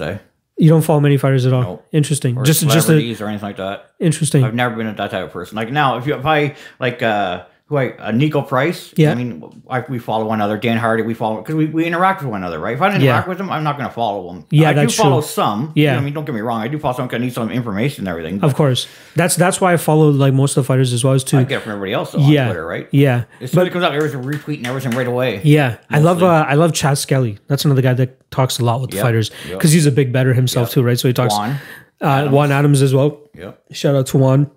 It's nice to have those fighters that actually like communicate. And it's fun though that we're in a sport where fighters are as accessible as they are compared to back in the day. NBA, NHL, MLB. You're not getting this type of interaction from these guys. You know, barring the Conor McGregors and the GSPs and the John Joneses, but like every other fighter is pretty much attainable to get an interview with or whatever it is, right? So I love that we're in the sport for this aspect. And then being around the regional scene and being around the fighters in that way too is pretty fucking cool too. Like Jordan Meehan was a boss to be around. I love the fact that Pedro Munoz goes out there and knocks out Cody Garbrandt at UFC 235, but then comes back and shits an egg against Aljamain Sterling. Yeah. Because I was so high on fucking Pedro Munoz. I'm like, yo, this guy, after he knocked out Garbrandt, he has the hands and he has the jiu-jitsu as well. His chokes are one of the craziest chokes as well, too. And the way he finished Brian Caraway was great as well. Caraway was a nice one, man. That was really nice. Do you remember the Ronda and Tate beef? Yep. Did you like? I see a lot of people were giving flack to Misha too in terms of how she like handled it. But like the big thing that I can remember from that was the handshake thing. Do you remember that at the end of the fight? Yeah. And then like Ronda just like prances away, like, nah, bitch, I won. I was never a Ronda fan. You know, to I me, agree. She was like the bully. Right? Yes. Because all the girls who were just she was fighting in the beginning, they were, you know, I mean, they didn't have half the experience they did. You know? Pioneer. Ronda was kind of the pioneer of higher level women's mixed martial arts, slightly higher. Way up there compared to everybody like jiu-jitsu, she blew everybody out of the water. Judo, jiu-jitsu, nobody could defend that shit. It's like, you know the arm bar's coming. Yeah. Right. Still can't stop it. No. That's like Khabib. You know the takedown's coming. Exactly. You ain't That's something that TJ said as well. Laramie, when I had him in the last week, he goes, "What's scarier, not knowing what's coming or knowing what's coming and not being able to stop it?" Like, you could train the entire camp to not get taken down. You're going to get taken down by Khabib. Yeah. Right. But then it's when fighters are able to adjust and actually be like, okay, I'm going to be in this position, but now how do I work out of this position and capitalize on it? So Ferguson, elbows. But what does everybody say? No one's been as heavy as Khabib, right? He feels so much heavier when he's on you compared to every other fighter they've had. Yeah. Sparring partners, they have heavier guys. They have 185s in there, 170s in there. Yeah. He still feels heavier than that. It's crazy to me, man. I don't think he's ever faced a scrambler like Tony, which is and he my said concern. that too. He even said himself, Khabib, that Tony is going to be his toughest fight ever. He thought to all the other guys, I'm going to beat them. Tony It's gonna be a tough one. I can't wait for that one, dude. I hope it don't get canceled. Anytime anybody says those sequence of words, it pains me a little bit. It's not it might get suspended. I know. You know what I mean? But I'm the same way. How insane is it? Is that it's coming to like a worldwide pandemic as to why we potentially might not see this fight for the 5th time that it was booked. Like, there's no way that the world cannot tell you any other way that we don't want this fight to happen. Well, you wait to see the numbers that ESPN's going to get for tonight's fights. Yeah, massive. I think they changed it from ESPN Plus to ESPN because there's nothing else on. It's on both ESPN Plus and ESPN. Yeah, even Dana better. White said it yesterday. And they are so lucky with the fight lineup that they do have too, because it is a very exciting card, especially the main card, right? So they could really definitely get some. Bellator today, man. That was yesterday. Yesterday, Right, today is Saturday. Yeah. We're gonna watch the fights very shortly. It's always 420. Yeah, exactly. Your days are all fucking mixed up anyway. But dude, I was really looking forward to that card too. Yeah. Emmanuel Sanchez I had a little bit of money on him to beat Daniel Weichel, but the main event, I forgot all about it until. Brandon the Truth reminded me with his tweet, eh? Oh, yeah. Great guy. Shout out to him. Yeah. Brandon's a beast. I might eventually have him in here one day, too. Yeah. I know he's down there in the States, but I'm working on some Great things. guy. Well, that's one thing. Isn't his girlfriend from Toronto? Exactly. So there's the end. There's the plug. That's right. She's great, too. You'd be right here, buddy. Yeah. She's great, too. She might find herself in there, too. Amazing. So, that's another reason I wanted to do this show is to, like, put faces to the actual, like we obviously have videos and stuff that we do, but we never get to see you in this form. Yeah. You were talking about possibly doing your own podcast as well. I don't know how far along or if you want to even say anything about that. We're beginning stages of that right now. Okay. But it is truth. Like it is going to happen. Definitely going to be having a podcast. Nice. That's awesome. We're actually building everything right now. So have you thought about it in terms of like format I haven't thought of or jack shit, man? Nothing. I'm just waiting for an old man. I'm just gonna sit down in a chair and tell you what the fuck I think. But that's the premise of your podcast. It's gonna be weed, fights, and food. And it's just off the top. I'm not no script, nothing. No script, man. Perfect. No. Guests or no guests? Guests coming in, calling in. You know nice. Skype. Perfect. That's one thing I want to initiate in my other podcast where I break down fights is people, if they have specific questions about specific fights, I want to do voice though, not just Twitter questions. I want to do voice. Yeah. So that'll be something crazy too. And that's why when you told me that you're doing the podcast, I'm like, dude, this is the best thing you could do for yourself. Strictly due to the fact that you engage with people as often as you do. Mm-hmm. You know what I mean, like that's something that you enjoy doing, and to have that platform, you're gonna have an audience right like that. Right. Like I will be able to see even from the fucking analytics of this episode alone how much of a following you're gonna get. So it's great. It's no brainer, right? dude. It's all a plus, right? It's a no brainer. Yeah. And do you think it's doable with like the schedule that you currently have, like once a week or something like that? That's going to be tough. That's going to be tough to get to a strict because thing, I work such long hours. You know what I mean? It's weird hours. You know what I mean? I'm traveling here, traveling there. You know what I mean? So, I think you should I don't think you should hold yourself to a day. Right. I'm not. Yeah. Not at the beginning. I'm just gonna do whatever the hell. Yeah. You know what I mean? And then once I get into a routine where I can feel comfortable with, where I can get my schedule all set up, then we'll go to it from there. But I think with you, it's not even going to matter if you say, okay, every Wednesday is coming out, and whatever Wednesday. Whenever you are comfortable enough to be like, all right, I have enough to talk on the mic for half an hour, 45 minutes an hour, I'm just going to do it. Whether it's 2 times a week, once a week, 3 times a week, whatever the fuck it is, depending on what's going on. If you just want to vent, I'm sure people enjoy that part of it too. I've always been fascinated by people that are able to do podcasts by themselves, strictly by themselves, and just riffing on whatever. Like Aaron. Chris D'Elia does it, Aaron does it. Like I'm just talking about any podcast period. To be able to riff for an hour and know that you got to fill an hour of time. With me, when I do my podcast solo, is me breaking down the card, so I have something that I need to talk about. Content already there, exactly. Compared to just, all right, guys, it's March 14th. This is what happened this past week and all that type of stuff. Right. I admire people that are able to do that. Like, I can't carry something by myself like that. For sure. I don't know if I'd be able to either. You know, I'm going to have somebody with me. Probably almost every time. Okay, but but I'm sure like some of it's still going to be. It'd be mostly me though. Yeah, exactly. But you have the thoughts where you're able to deliver, and your thoughts are so impactful already, to which people are going to really enjoy and really want to watch more and more. Yeah, it's gonna be a lot of fun for sure. It's gonna be mostly about fun. You know, what I mean? I'm gonna have a fucking good time. Of course, I can't wait to see like what you got brewing. Yeah, get it all together. Do you have a possible ETA for it, or just fucking? I don't even know. Tentative TBD. To be determined, probably around a month. Okay, I'm guessing. Nice. 2 months maybe. in that area. I can't fucking wait. It's hard to say. You know what I mean? Yeah, for sure. You don't want to hold yourself to something and then like fall through it. Right? Yeah, exactly. Of course. So. That's the thing that I've had to like really deal with is like holding myself to making sure I get a guest every week. Right. Making sure I, do my breakdown podcast every Monday to release Tuesday. Because people are relying on that information. You gotta start tagging me in these things so I can see those I appreciate it. You know what I mean? Dude, remember I told you how Cody Saftik is a needle mover? Yeah.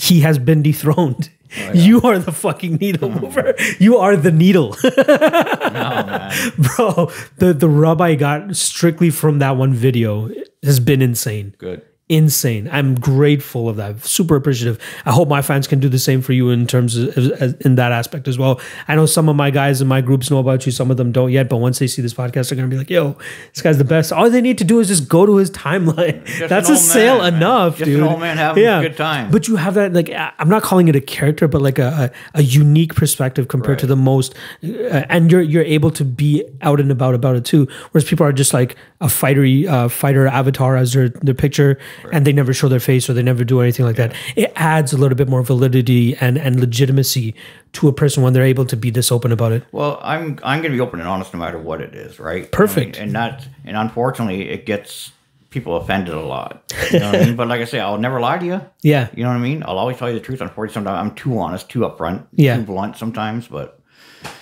just who I am, man. Exactly, but people enjoy it. Hence why you have such a giant following. Yeah, well, I had a big Twitter handle prior to this one here. Yeah. Like over 5,000 something followers. And then Yeesh. BKFC. I'm sure you'll get it back. Oh, yeah. Got me right off, eh? Fuck y'all. Fuck you, bitches. We're just trying to fucking help out over here. That's it. Get the word out. They were, you know what I mean? Exactly. Yeah, exactly. That's true. And you have their demographic too, though. That's the thing. So they should be thankful of people like you and even Shay, Shannon or whatever. Yeah, Shay's a great woman. Yeah, Shay, awesome. I've had nothing but good interactions with her. But you guys are putting out more of a word than they are because they're tapping into the audience that they wanted to appease. I don't get it. Even, do you remember that thing that happened with the local event here where they put out a thing saying you have to have at least 3 articles regarding our event and then we'll give you media credentials? Yeah. No. You didn't see that? It was going around Twitter for a little bit where like, I know which event it was. I see you, but I won't put you guys on blast. But they put out an email saying that you have to have, it was either 3 or 5 articles on their event, on their website, and then they would grant them media credentials. The person who put out that email was still ended up going to those events, that event, whatever it is. So I guess it ended up working out anyway. But that's not the way you want to approach it if you want people to cover your shit. Yeah. Somebody, I forgot who it was, somebody brought up the idea of just, okay, say that here are possible headlines. These are the storylines going into our event. And yes, here are your credentials. Yeah. If you do want to write a story about it, these are the things you could cover. Yep. I think that's a little bit more acceptable. Yep. Right? Yep. But they're like, no, put a little bit more thought into it, especially if you want to be a respected promotion, right? Like when we were doing our SEC thing, we were super bare bones, like literally bare bones to the max where we just wanted to put the fights on to get these guys experience. So with these other companies, they're seeming to be like trying to put on more of a production, try to be a high level competitor. Yep. And then they're just being half-assed with the way they deal with the media, which is their gateway exactly. You know, to getting a bigger audience. I hope you come out to the next event, dude. I'm definitely going to try to get up there. Let's link up and because Dave Press wants to do it with me too, right? Sick. Yeah, exactly. I'm sure it would be nice to have like a little MMA Twitter gathering there. Yep. Based on whoever else is out there. I don't know if there's any like MMA Twitter beefs that we don't know about. I don't think so. You don't keep up with that shit. Good. I don't either. Fuck that. I just keep scrolling, man. If I don't like something, I just keep. I don't know if I can put out any negative shit. I try not to. Let me I try not to put out any negative shit. Okay, I do sometimes. I know I get it, but like I say, just my opinion. You know what I mean? You got to vent sometimes. You do. It's all good. Unfortunately, Twitter, you're going to get it all. At what point did you really believe that this Twitter thing was something that you wanted to latch on to as much as you did? Was there a turning point for you where like, okay, I'm having legit conversations with people now? When I started having conversations with people who actually knew what they were talking about. Yeah. You know what I mean? Like who, do you recall one of the first people that you really started to follow in the MMA Twitter that you're like? The person who welcomed me really to MMA Twitter is G from Woe TV now. Okay. G Spot. Shout out G. Great woman. Yeah. I love her. Yeah. I mean, she was one of the first ones I met on... she really welcomed me to MMA Twitter. After that, who would have been No Stone Unturned or No. Oh Turn yeah, on Stone, great right? guy, great guy. Apollo Train King. Yep.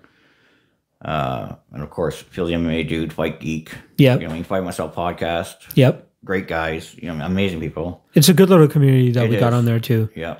Like it really helps like feel at home in a bit when you have those people. Like Yeah. I have my MMA gambling Twitter community that I'm always Right. with, that I have my family there. And then there's like the other MMA Twitter handles out there that are like synonymous. Right. As soon as you see that Mac Malley, like a big guy right there Yeah. too, right? Another one. He's always helping out those smaller guys too, Yeah. in any aspect that he can as well. Is there something that you kind of want to like? Did you go into this thinking that it would turn into a potential podcast, or Absolutely not. it was just more of a? I was just on there just to talk fights, MMA Yeah. shit. You know what I mean? And that's it. Just have a good And then it just blew up. Was there a certain point where it like really blew up, or has it just been gradual? It's just been, I don't know. I've always had followers, like, even with Instagram shit, stupid things I post on there. You know what I mean? I've always had people just follow me for, I don't know. I don't know if a lot of people know that you have an Instagram as well. Yeah, I do have Instagram. I think it's my name. I don't know. I'll put it in the description below so you guys can follow it there. See his shenanigans more so in picture form. Yeah, I do have an Instagram. I don't use that as much. You Yeah. know what I mean? And then that TikTok, I just do that just to clip some good videos. Yeah, and yeah, throw them onto Twitter, right? There's a lot of food porn. Yeah. I love food, man. You can tell I love food. Yeah. You know what I mean? Are you do you like specialize in something in terms of like making something? Do you make something that you're like At home, my family loves my homemade pizza. Okay. Or barbecue, anything, you know what I mean? nice? But Like I love making ribs. Like I love like Oh, yeah. taking the day, marinate that shit, let it sit, do what it needs to do. That's what I take that's pride my in. wife. Yeah, with the ribs specifically. Cook. You know, my, Do you my have wife, so? Would you feel like that with the pizza? Is that what you're saying? Like you put time and effort into your pizza, and make you're like, make the dough from fresh, everything, right? Nice. Oh yeah, everything That's from legit. scratch, man. That's not sick. the pepperoni and everything, you know what I mean? But the Yeah. sauce, the dough, everything's from scratch, man. it's hilarious how closely knit I feel like the food community and the MMA community is, because there are so many people that only talk about food, even though they're strictly like MMA based things. Yeah. Like I have one of my friends that's going to be soon starting a food show on his MMA channel Yeah. because he loves it. He Instagrams about it a lot, and he goes, "Yo, I'm going to do a legit show about it." Serious King, shout out to him. Another one. Yes, All kinds of another food. one. He's always putting out those challenges or like He's those got a podcast things. out too, eh? Oh yeah, okay. Oh yeah, Good yeah. I did guy. see you tweet about it actually. Great guy. I believe I follow him anyway. And he says Shut he's a up. casual. Oh man, he's just great. You know what I mean? That's what. Who was another one? Combat Sports with Rhino. I told you about Yeah, him. Another I did great hit the guy. follow after that. I remember that. I would like to listen to podcasts of our MMA Twitter fans. Yeah. People. You know, Because it feels like a community. So like Right. whatever they're talking about, you kind of know. Yeah. Oh, I know who he's talking about. Actually, MMA Nerd, another one. You know, Yeah. Great podcast. Shout out to her. You know what I mean? There's so many good ones, man. I'm so glad that we do have the podcasting platform though, Yeah. compared to radio. Yep. You know what I Yep. mean? Like I used to do a college radio show way back, and I had like Area Hawani on it. I had Sam Stout on it. Oh, yeah. I had a couple Love people come on. Sam. A bunch of Stout's such a G Amazing. pioneer, Yeah. Ontario pioneer. But yeah, that was the only way that people were really able to hear it. But now it's like you just record it and put it up on YouTube, or you put it up on Spotify, SoundCloud, all that type of shit, and you can get a following off that too. It's crazy how many celebrities are doing it themselves too. Like people you would think you would never hear from on a regular basis. Now we're getting Mike Tyson getting baked all the time, having podcasts. That's funny. It's a good one. If I told you that 20 years ago, would you have believed me? Not at all. Like that's one of those onion potential article type things, right? Like Well, there's I would no never way. thought, I'm going to make a podcast? Exactly. What the fuck is a podcast? Exactly. Right? Exactly. You know what I mean? You mean the radio? Right. No. Yeah. No, I love it. It just gives people a platform to talk about what they're most passionate about, have connections, have interactions, allow people to see other sides of people that they're not, Right. they haven't seen before. You know, I'm sure the only thing people have seen of you are your videos, like the 40-second intervals that you give them to them, right? Yep, exactly. So now they can like peel back the curtain a bit. Jay in tow, doesn't matter, but still, we get Jim in total Jim fashion. I love it. This thing never leaves my mouth. He showed up to my Always house. 420. He showed up to my house with that in his mouth. It's always 420. Don't get it fucking twisted. Last thing I do want to touch on. Have you been to a UFC event? I've been to probably maybe a dozen of them. Nice. Like Almost Toronto. every one in Toronto. Almost Yep. every single one of them. Been to the GSP ones. Max Holloway, seen that guy umpteen times. I know. Collingwood wouldn't seen him there too. That's where he hangs out, just so you know. Collingwood? Oh, yeah. Blue Mountain or whatever, right? Yeah. That's where he hangs out. Yeah. You're just waiting there for him. Did you go to like the Montreal events too? And stuff, I went to one in Montreal Yeah. years back. Yeah. But it's been a couple of years now since I've been to an event. Just think- work is so tough with me, eh? Once summertime comes, that's it. Like, wintertime's the best time for me, right? Because we don't work as much in the winter. Yeah. So that's the best time for me to get out and do anything I want to really do. Because once I start back to work, it's tough for me. I'm flip-flopping back and forth. It doesn't help that they don't often come out here. That's the thing, right? Yeah. Like the last one we had was Usually we get December, eh? December. There was one in September. The Jones and Gustafson one was a September card. But yeah, normally it's December. I think the last one we had was Ortega and Holloway. Yep. That was which was a while ago. Yeah. That's the last time I was at. Oh, 18, I think it was. 206, wasn't it? Or 213? 206 was Pettis and Holloway, which was That's here. where I was at. 241, I think, is the one that happened in Toronto. I might be off on that meet. Whatever it was. I was at, I've never missed one there. Yeah. I've gone to fucking shit. Nope, not 241. This was in August. You know what? In 2018. But I love the one I went to Vegas. I went to go there. McGregor Aldo. That was fucking fun. So it was too quick, eh? I didn't mind that though, because the whole week as an experience was great. I mean, For a whole fight week and everything. so that was one of the weeks where they did Wednesday card, Thursday card, Friday card, Saturday card, all in Vegas. Yeah. So I went to the Thursday card, which is Paige Van Zandt against Rose. Yeah. That was a great card. The next night we went to go watch Joe Rogan Comedy Live during the same time as Mendes Edgar. That was that night, and then the next night was Aldo McGregor. We do that whenever Rogan comes to Toronto. We go see Rogan on the Friday night. It's great. Why not? Like it's a great little thing to do. Like back to back days. Sometimes I even go to the weigh-ins too. Go to the weigh-ins, then stay there, then go to the Rogan show. Yeah. What's the? Is there one event that really sticks out for you in terms of the most fun you've had at an event? Wish I wasn't so high. Remember them. I think you were there for the Choi and Swanson fight. Oh yeah. You were there for that, right? Yeah. That one's got to stick out. That definitely sticks out. Recency bias, though, right? Yeah, of course. I mean, any GSP fight. I love GSP. You know what I mean? Yeah. Big time GSP nut hugger. But I would say probably recency bias would definitely be the Cub Swanson and the Buck Choi is what we were calling them there. I'm glad that fight happened the way that it did. We had guys right beside us, all around us, actually from Ireland. Yeah. Oh my god, man, these boys could party. Yeah. Fucking drink, man. Oh Of my course. God. They must. I was popping fucking edibles and smoking on the pen. You know, we talk about the pen, right? You're smoking So inside, discreet. right? So discreet. Yeah. Right there. Go in the bathroom, you know what I mean? Smoke a joint. Yeah. I went to Boston for a McGregor card and the Irish showed up. Oh yeah. The Irish showed the fuck up. Yeah. It was a great event. Even the Aldo McGregor card, the Irish showed up there too, right? Yeah. It's always a great time when you get to see a Conor just be in that essence of it. That's fucking awesome. The energy there must be unbelievable. Dude, the one that happened at Skydome, GSP and Shields, that one was huge. That was huge. Yeah. That was I've never felt anything like that, and specifically when Aldo fought Hominick. Yeah. And Hominick in the 5th round, he was like making that sort of comeback. He needed to finish that round to get the fight. Yeah. The crowd, the energy, the dude, like I still get chills thinking about it. It was insane. Even his walkout, he walked out to "I'm coming home." Coming home, yeah. That was insane, dude. And then they had the Canadian flag, and then they had the snow come in front of it, and then it just blacks out into him. I'm like, oh, I'm so corny for that type of shit. I love walkouts. Like, You must love Izzy's then, eh?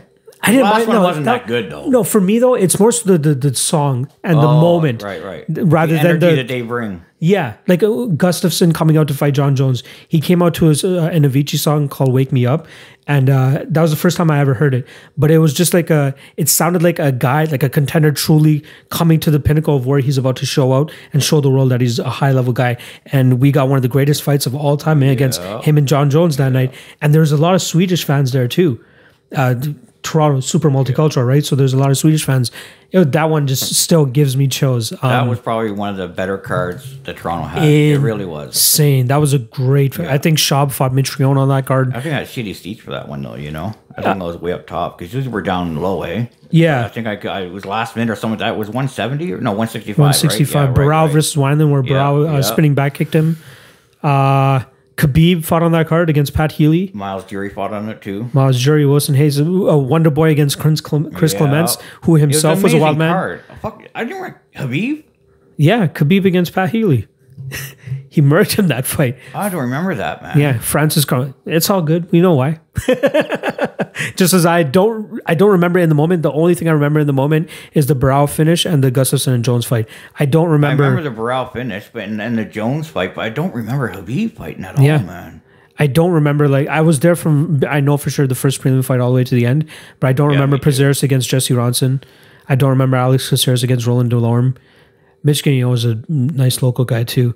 Wilson Hayes against Ivan Menjivar. Miles Jury against Mike Ricci. That was a crazy fucking card, man. Now that I'm thinking about it. It was a big card, man. Dude, I think overall the best card I've seen live was UFC 140. Jones Machida. This one was at the ACC. I don't think I was at this one. Dude, Frank Mir against Antonio Hajiri Nogueira. Yeah, I was not. That finish, Nogueira rocks Mir. Mir comes, takes him down, gets a Kimura, and they just keep flipping while Mir is rocked, and then he breaks his arm. Okay, I'm sure you've seen the video, the highlight of that. Yeah. But just the change of pace and everything was insane. Mir is a fucking brilliant man. Insane. Brilliant, it's man. Unfortunate his chin just can't take any more damage. Yeah. Hence why he's not in the UFC anymore. But great podcast too, eh? I haven't listened to it yet. Phone Booth Fighting. You know who else has a good one? Dan Hardy, man. Yeah. I've seen some of his breakdowns. The Reptile Room or something it's called? Full Reptile. Full Reptile. Yeah, he's got I think he does another one called like the War Room or something, where he breaks down the fights. And somebody else, and he also does one with Mark Goddard, the referee. Yeah. You're right. You are right about that. I do recall that. They do have like clips every now and then because Goddard's able to talk about commission shit and refereeing and shit, right? Yeah. So I guess that's a good, like, I'm glad that he is one of the guys that's actually taking the step out. Yeah. And like talking about I like Goddard, man, as a referee. Yeah. I really do like him. I don't know why more fighters don't do that. There's another one, Ben Cartledge, who is more active on Twitter now, who's talking a little bit more about refereeing and stuff. Right. But there are no other judges that are actually out and about in social media and accessible to be able to talk to. Herb Dean was on Joe Rogan's podcast once. That was about it. No other ref has done that. I don't know if Mark Goddard's done it. I don't know if he's on Rogan, but he's on but he has podcast, his own. right? Yeah. So, but like, you're not seeing Sal Diamato go to fucking Joe Rogan or something, or who's the chick, Adelaide Byrd. You know what I mean? Bye-bye. Yeah, exactly. Dude, I had a fucking blast. The fights are going to start soon, so I'm going to start to bring this thing to a close. Oh, fuck. I didn't realize it's already gone. I know, right? Time just fucking like flies like this when as soon as somebody sits down, good to go. We're on here 2 fucking hours. Man. I know, dude. Holy fuck. I We're cutting down close. To smoke a joint. We'll do one before we fucking get out of here anyway. Right, is there anybody you want to give a shout out to, anything that you want to plug specifically? No, I just came here to sit down and have fun with you, brother. Fuck yeah. I love it as simple as that. You, man. I love it as simple as that. You guys, make sure you guys follow him on Twitter if you don't already. More than likely, I'd say 95% of the people watching this podcast already follow him. But if you don't, give him a follow. He's probably one of the most hardcore current fans out there watching fucking 1FC, 1 at 4 a.m. in the morning. There's nobody like him. I promise you like that. And he's a stoner just like myself. So that definitely helps. Follow him on Twitter. Everything's going to be in the description below. And then be sure to keep his podcast in mind because he's going to be dropping that hopefully in the next couple months or so. All right, Jim, thank you for coming along. Thank you. You're the fucking man. Let's go get baked a little bit more. The first ever podcast I've been on, and it's MMA Lock of the Night. Hell yeah. Can you believe that? And you know what? It's always 420. Yes, sir. We're out of here.